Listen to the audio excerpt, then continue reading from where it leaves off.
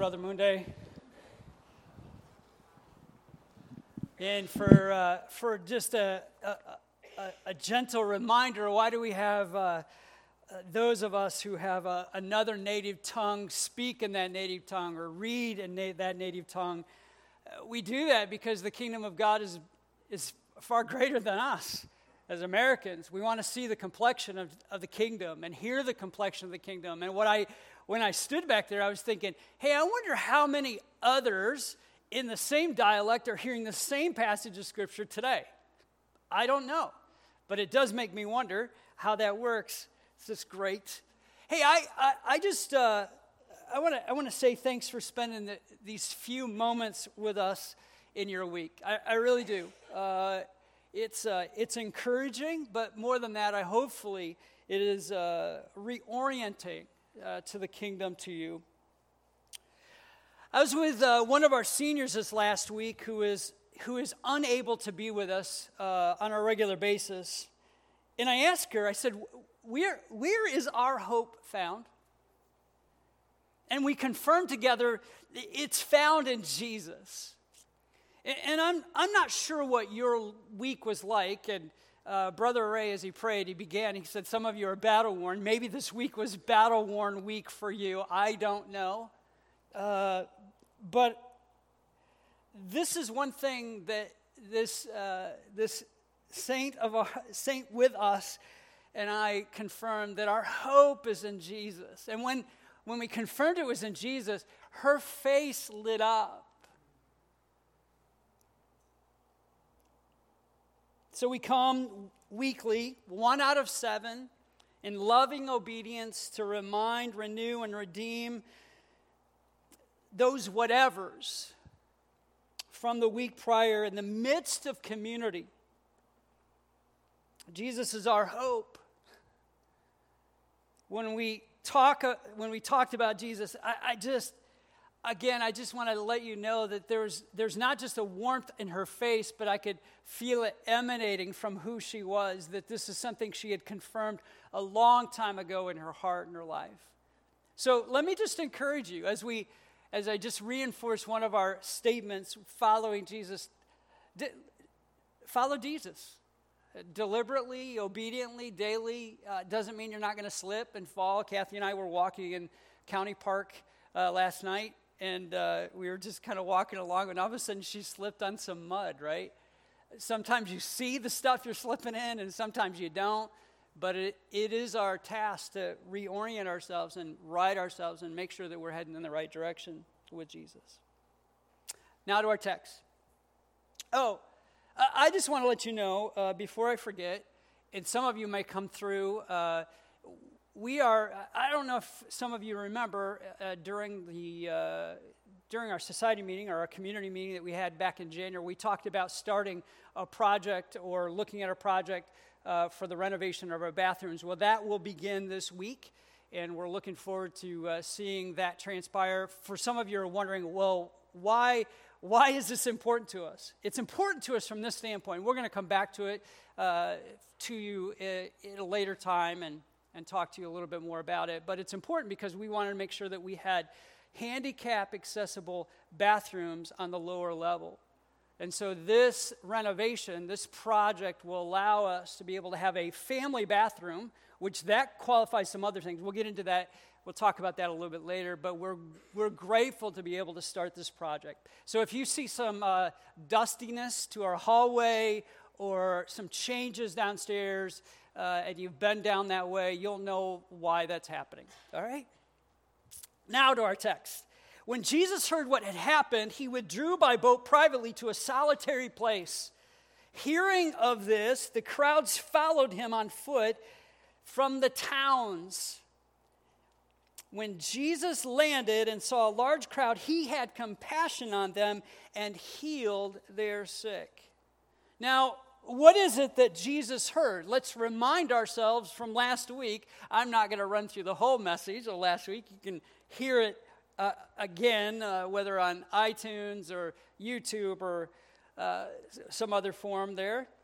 But Jesus heard that his cousin, John the Baptist, had been murdered in and through evil and wickedness of Herod and his tormented family. Can we just acknowledge that they had to have been superly, is that a word?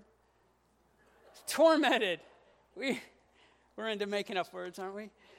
So Matthew tells us with intention that Jesus wanted to pull away. He wanted to have that solitary place where he could process not only his cousin's death and the murder, but I think the evil and the wickedness that comes with situations like this and others that we know in our lives. But it also reminds us of this, I think, about Jesus that is so vastly important, and all of our Orthodox creeds that we attest to affirm this, that Jesus is human and he is divine. We cannot forget for a second that Jesus himself is 100% human and 100% divine, and ask me to explain it, I'm not sure I can, but I do believe it. And this is so important for us. So important for us. Brother Ray already said, have you had a battle-worn week? All right? I reminded you that Jesus is hope. And why is that? Because he knows what it is to go through the battle. He knows what it is on a human basis. So here he is, in a place that we can relate. Jesus responds as we would respond with a bit of a desire to retreat when we get bad news. We might go to our bedroom or go for a long walk. And Jesus tells his disciples, I need some time to be alone to process John's death. Again, John was his cousin, but he was also a collaborative in the kingdom. So John's death is as we're reading Matthew through, is a moving towards the climax, not only of John's death, but to the pinnacle of Jesus' own death. And Jesus himself knows this. I mean, we have a limited vision, and I'm grateful. Jesus had this full view. And think about trying to process all of that. By the way, if you've not read Matthew, you can start today, just like you can start with the epistle reading today. You can start to read it.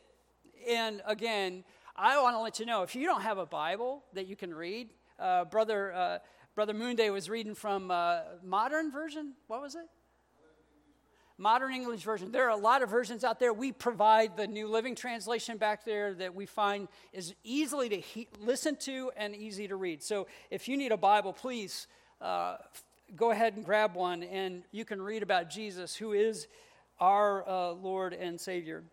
So Jesus gets into the boat to go to this solitary place to process his grief and what this may mean for him. Just the 12 and himself. Well, also the Father. Always. So you've been planning this short vacation. You've been hungering to get away. You have you have the dog sitter lined up. You have the plant waterer lined up. It's summertime. You need that person to come and plant your water your flowers. You're not always sure it's going to rain. You have even somebody to mow the lawn, so when you get back, you don't have to look at the tall grass. It can all be done. But Billy gets sick in the night, right before you're going to take off. Not just the sniffles, so you can just okay, you'll get over it in the trip, but it's the kind of sick that you don't want to travel with and you don't want to give to others. What do? Billy's yours. I mean, he is yours. Flesh and blood. Your co-creation. Well, probably the most logical and right thing to do is you pull up and you show compassion to Billy in that moment. But your hunger has been to go on to this vacation for a long, long time. So you see to Billy's needs. Right there, right then, right where Billy is. This is simply what a mom and dad does. Verse 14. When Jesus landed and saw the large crowd, he had compassion on them and healed the sick. So Jesus had his plan. He got into a boat to find a solitary place so he could process John's death and I think the rest of his ministry, and yet there's an interruption, one of divine givings, I would guess. As the boat pulls to shore, Jesus sees what the gospel message has done, what it has created, and the kingdom message as it's rolled out over people, right? I mean, the kingdom plan is to invite people into a new life, a healed life for many, but a transformed life. And they're waiting for this renovation. And so is Jesus, wanting to pull up and pause to process John's death, yet he sees the need before him. So the crowd is there, and Jesus has compassion on them, and he healed their sick. The restoration of the kingdom, as we have been reading, and if you haven't been reading, is there. The restoration is there. We see it over and over again. So Jesus is wanting a solitary place. You can feel the conflict, can't you? Because you've been there. I surely have. Really? She's sick now? You got to be kidding. All right. So Jesus sees the crowd with them and has compassion, and he gives himself. So compassion, by definition, is to suffer together. Is simply this idea of suffering together. Now, sometimes we can maybe define it with this. It's love with action, right? But it's you're going to do it with, not apart. You're going to participate. You're not going to separate. We really can't imagine it any other way from Jesus, can we? Or hopefully with ourselves. You see, that's what I think Jesus is trying to lead us into. Like, what's before you? Who needs you? How can you meet them? We sit and pray over situations all the time. Our community group has this text thread. And just this last week, somebody dropped in our text thread something that was transpiring. And to be honest, I didn't respond to the text thread, but I'm telling you, I could not separate myself from the situation. So everywhere I went, while I could not be with the situation, my heart was flowing, Lord, be with them in this place, in this space. It's a tough place, but be with them. See, the Spirit of the living God moves in us to have this compassion. Normally, that wouldn't be a part of who I would be. It's like, they'll take care of it. They'll move on. But the Lord, by His Spirit, lays this compassion on us. And Jesus had this. He shows it to us. People share the news. It sometimes even wakes us up, doesn't it? We find ourselves going, oh. And we find ourselves in prayer, writing a note, compassion. Verse 15, as the evening approached, the disciples came to him and said, this is a remote place and it's already getting late. Send the crowds away so they can go to the villages and buy themselves some food. So Jesus is healing the sickness all around them. The people were being healed and they're not leaving. It's not like us. We go to the doctor, we go to the hospital, we get healed. We don't linger, we leave. But for them, they just lingered, right? Can't blame them, right? To be in the presence of somebody who speaks healing over you or teaches powerful words of healing in and through you, where would you go? Where would you even want to go? I mean, it's the kingdom. It's rolling over the top of them. David said in our psalm reading this week through the epistles and the psalms, said this thing, the one thing I ask of the Lord, the one thing I seek most, to live in the house of the Lord all my days of my life, delighting in the Lord's perfections and meditating in His temple. I don't even have to be near the throne. I just need to be in the doorway. Let me just allow the waves of His goodness roll over me. That's what's happening to them. It's wonderful. This is where they were finding themselves tasting the kingdom. Didn't know you were going to use that verse this morning, Deshaun. This place was remote, and there was a large number of people. Matthew tells us later, right? 5,000 men at the bare minimum, and that's not counting women and children who were hanging with them too. So we have a remote place, hungry people equals, I think the disciples were thinking, they're going to be hangry. Oh, you guys know that, right? There have just been a few times in my ministry when I've been with a large group of generally their teens. Adults can generally control their hunger, but not always. And they're, all of that. But where it gets a little restless, like, until we're fed, the rumbles, not only in the stomach, but even throughout the crowd, don't change too much. I think that the disciples may have been anticipating dealing with their own hangry too. Not just those of the crowd, but I think what precipitated this could be their own. Like, all right, Jesus, we've seen this enough. Can we just move on? I mean, I'm hungry. Could be. I mean, we don't know, right? But this is why I come to this. They command the Creator to send everybody away. So the word we see here is kind of soft. But the word is a command word. Send them away. Do you realize you're talking to the Messiah? Do you realize you're telling the Creator of the universe to send the very people that He loves and that He cares for and has compassion on, to send them away? I mean, I think it's a little bit of their own kind of restlessness internally. But He meets their command with an opportunity, I believe.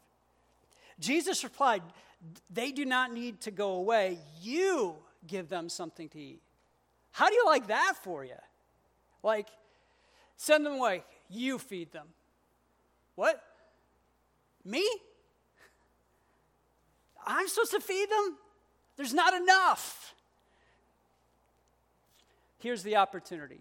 And the opportunity presents itself to us all the time. A remote place, lack of resources equals a faith opportunity. Equals a faith opportunity. Jesus is giving them an opportunity to step in faith into a kingdom reality right here, right now. I kind of question, is that what He's asking them to do? Or is He kind of making them draw to Him? I think a little bit of both. But I don't think He would ask something that He didn't think that they could actually come through on. And I think that plays out in our own lives. Is Jesus asking us to do something where we're saying, that's an impossibility? Is it within reach? I mean, what is it that the Lord's asking you right now? Not you wanting to do, but the Lord's kind of put something on your heart and you're like going, that's not possible. That's outside the reach. I'm not sure I can do that. I think maybe, could it be that the Lord's kind of going, step into it. It's an opportunity to grow. They respond with, we have here only 5 loaves of bread and 2 fish. This is a telling lack of faith. And I say this because they say only. I mean, it's not as if they hadn't delivered kingdom reality on their own before. They had been sent out and had healed people. They knew the power, they knew the authority, and had tasted of it themselves. They had not only had seen it demonstrated, but they had lived it out.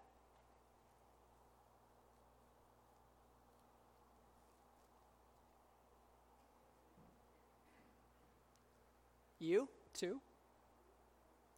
Have you had the opportunity to step through faith opportunities? You look back and go, I don't even know how I said that. I don't even know where those funds came from. I don't even know how that transpired. And you look back and went, but God, but God. He's trying to get them to step through. Well, it's interesting. They did do a little bit of their due diligence before they told him to send them away, right? I mean, they found out, we only have these 5 loaves and 2 fish. But how does the Lord, see, this is what's vastly important. How does the Lord look at what you have, what they have in their hands? He says, bring them here to me, he said. And he directed the people to sit down on the grass, taking 5 loaves and the 2 fish, looking up to heaven, and he gave thanks and broke the loaves. Then he gave them to the disciples, and the disciples gave them to the people. He said, bring them here. Bring what you have. Now, this term, again, back in the original language, doesn't mean to just sit crisscross applesauce on the ground, just waiting. This term, sit on the grass, was one of sit and lean into one another. We're going to have a feast. They probably were all puzzled. Like, Jesus, they had different words for these things, right? We just have sit, right? But this was one of lingering, leaning into, waiting for a feast. Don't just get ready for a small hors d'oeuvre, but you will be served a feast. So get your body, get your mind, get your posture ready. When I was a littler kid, in church, that was back in the days where we had Sunday school superintendents. I don't know how many of you remember that, but I remember one of our Sunday school superintendents, it was during that period of time, nobody's doing it today, it was regularly a 3-piece suit was the way it went, right? But he had this little chain thing going on here, right, on his vest. And I remember saying to him, Dick, what is that chain thing? He's like, well, if I eat too much, I just kind of expand out the vest. I think I believed him at the time. That's not what it was there for. I think it held maybe a pocket watch or something like that. But Jesus is commanding them, get ready for a feast. Unbutton your waist. They didn't have to do that. But get ready. Have you ever wondered how the multiplication took place? I do. I mean, it's like, how did this happen in front of them that it just kept, did he give each one of the 12 a piece of the bread and pieces of the fish? Now think about this. And they began to just pass it out. And inside their hands, it just began to just not disappear. Or, how does that happen? You see, I think Jesus wanted them to participate in the miracle. You guys want to participate in a miracle? Do you want to be invited into what could be, not what is? So he hands them the bread and he hands them the fish, and he blesses it, hands it out, and he stands back and he says, okay, let's see if it registers. Right? And they just continue to hand out pieces of bread, loaves of bread, right? And it all begins to materialize in front of them. Maybe you're not as familiar with the story in 2 Kings chapter 4, but it reminds me of this story, an Elisha story. Verse 42, a man came from Baal-Shalzah, bringing the man of God, who is Elisha, 20 loaves of barley bread baked from the first ripe grain, along with some new heads of new grain. Give it to the people to eat, Elisha said. The servant said, how can I set this before 100 men, 20 loaves? But Elisha answered, give it to the people to eat, for this is what the Lord said, they will eat and have some left over. Then he set it before them, and they ate and had some left over, according to the word of the Lord.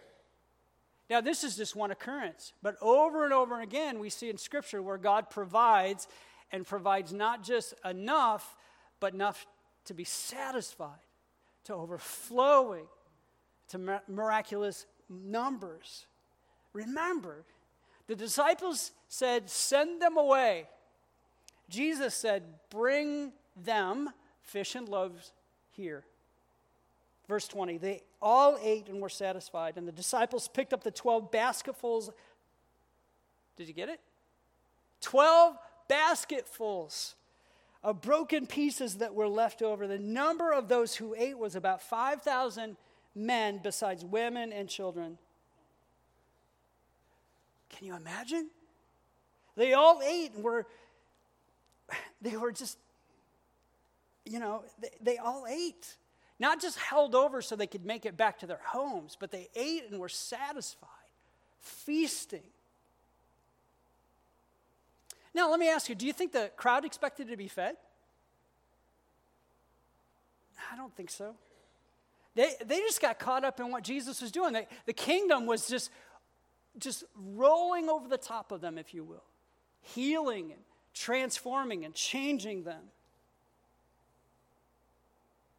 And again, Jesus demonstrated to them the abundance, if you will, through the table. Through the table. Through food at the table. I mean, Jesus is the real deal. So what is the bottom line to this? Well, ultimately, Jesus is the Messiah who displays his power and authority, obviously, right? I mean, but his power is always leveraged for the needs of others. His cousin has been murdered tragically through Herod's loss of his own soul to his lusts, his pride, and his greed. His complete defiance of the guide of the Torah in his life. He just defied it. Yet, even in the midst of this tragic death and foretelling of his own, Jesus has compassion on the lost sheep before him. He heals and teaches in the late hours, seemingly oblivious to the day's time's constraints, right? His disciples are caught up in it. The disciples command the Messiah to tell the people to go home. He invites them in the remote place with limited resources to live out the kingdom reality for and with these people for his glory. They, maybe like us, can't wrap our minds around what's happening. I mean, they only have 5 loaves and 2 fish. How are we going to feed the 5,000 plus? And Jesus, having compassion on them, draws them into the reality, doesn't leave them outside, but draws them in by having them participate in the miracle right before them as they do it, I think. I mean, the kingdom economy is not about limits or scarcity. It's about abundance and overflowing from the one who dwells in the triune love and the life of the kingdom. So that's them then. What about us now? What's the word and the Spirit speaking to you in these moments about your life? How about our life? What is it that's in your hands that you're going, it's only this? It's not much, so it can't be anything. What if it's given to Jesus? Not based on how you can perceive how much work it would be, how much hardness or how it would wear you out, but just simply bringing it to him. I mean, they had to think about delivering 5,000 pieces of bread and fish. To the 5,000. That's a lot of work. And if we're not careful, we can count the cost of how much time it will take, how much work it will take, how much it will cost us on the front end, and miss out on the opportunities of miracle in the midst of what's transpiring. I think if you're anything like me and have been in situations, I've desired for the crowds to be sent home. I'm just tired. Can we just, please, can we not? No, okay, right? So last few weeks we've been, more than that. We pray every week in our prayer group on Wednesdays and in other places and spaces. But there's been some confluence of things that I need to bring to your attention because I do believe they're the it that's in our hands, and we have the wonderful opportunity if we so choose. So a couple of them, not all of them. So one of the prayers of our leadership team has been over the last couple of years is how can we continue to leverage our building for the good of our community and have the intersection of our community not only be outside the walls, but maybe even inside our walls, knowing that we don't use our spaces to the fullest that they could be used. That maybe God has a desire for us to use them in this way. So a few weeks ago, Crystal Harding came and said, hey, would y'all be interested in hosting a new Ypsilanti youth choir that I'm starting? And so after a conversation or two, we went, yeah, we're open to hosting this. So I met with her last week, and I said, hey, Crystal, for the rest of the summer, here's the schedule. But I want you to start to think about the fall already because I believe that you have a desire to meet in the fall going on. And so we would need to know that schedule so we can just plan it in our facility calendar, if you will. She's like, well, how about Monday nights, right after school until about 5:30? And I looked at her. I'm like, you think that's going to be a go? She said, yeah, Mondays are slow at school, and I know that. Really? I said, that would be wonderful, because we have a community meal that happens at our church on Monday evenings, and we would love to host anybody from the choir and their family to attend, and she loves Jesus.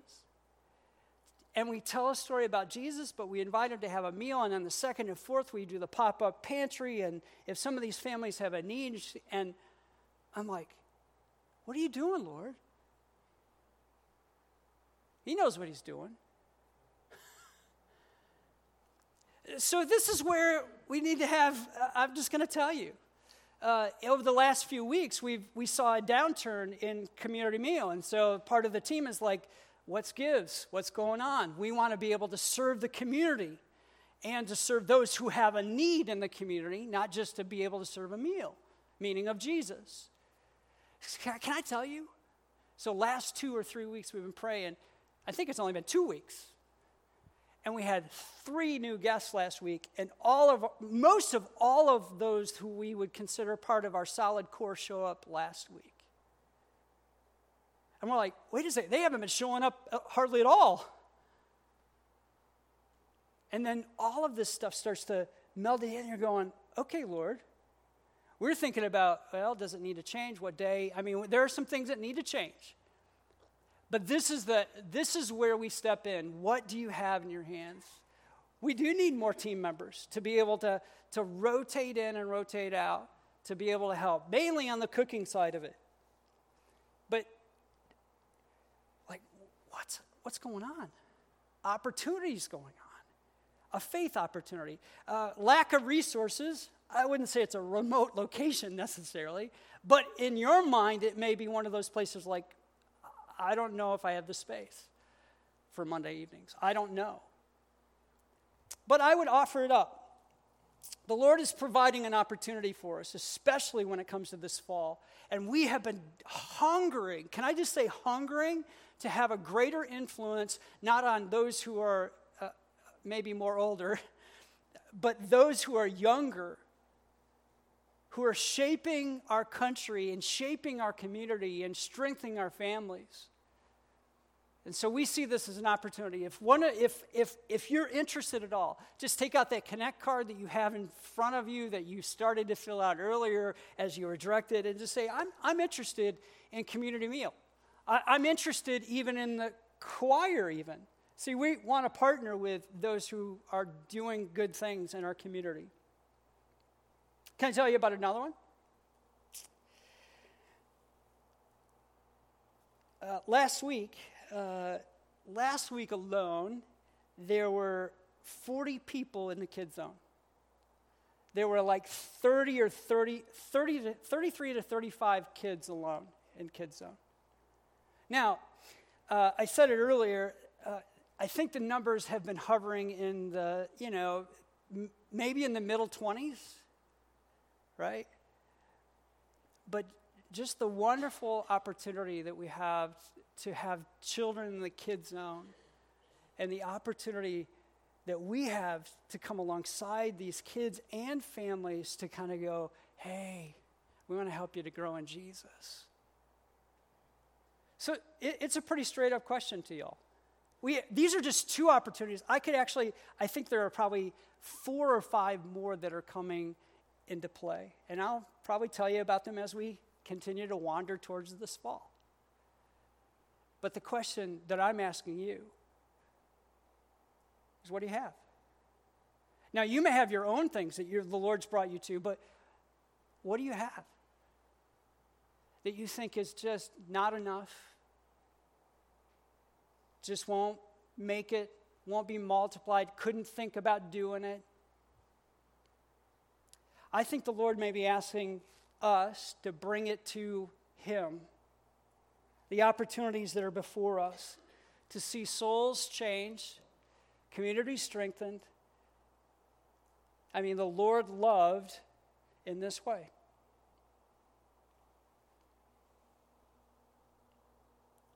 Moses, remember the story of Moses?